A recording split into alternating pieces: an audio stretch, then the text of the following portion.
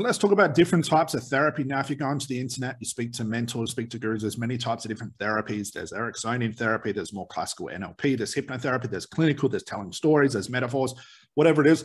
My favorite type of therapy is getting a client to think.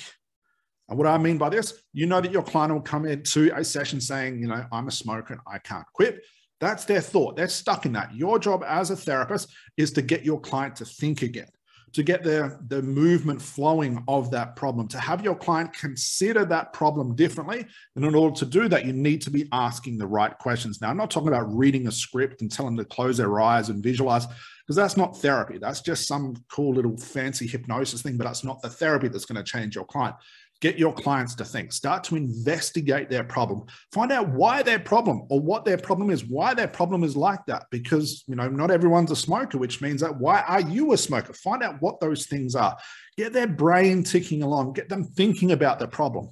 And if you ask the right strategic questions, we call this the hypnotic interview, you will actually have your client reveal and go into places inside their mind and reveal things they haven't thought about before that could be the very answer to solve their problem. So you get your client thinking, guys. That's one of the best therapies you can do.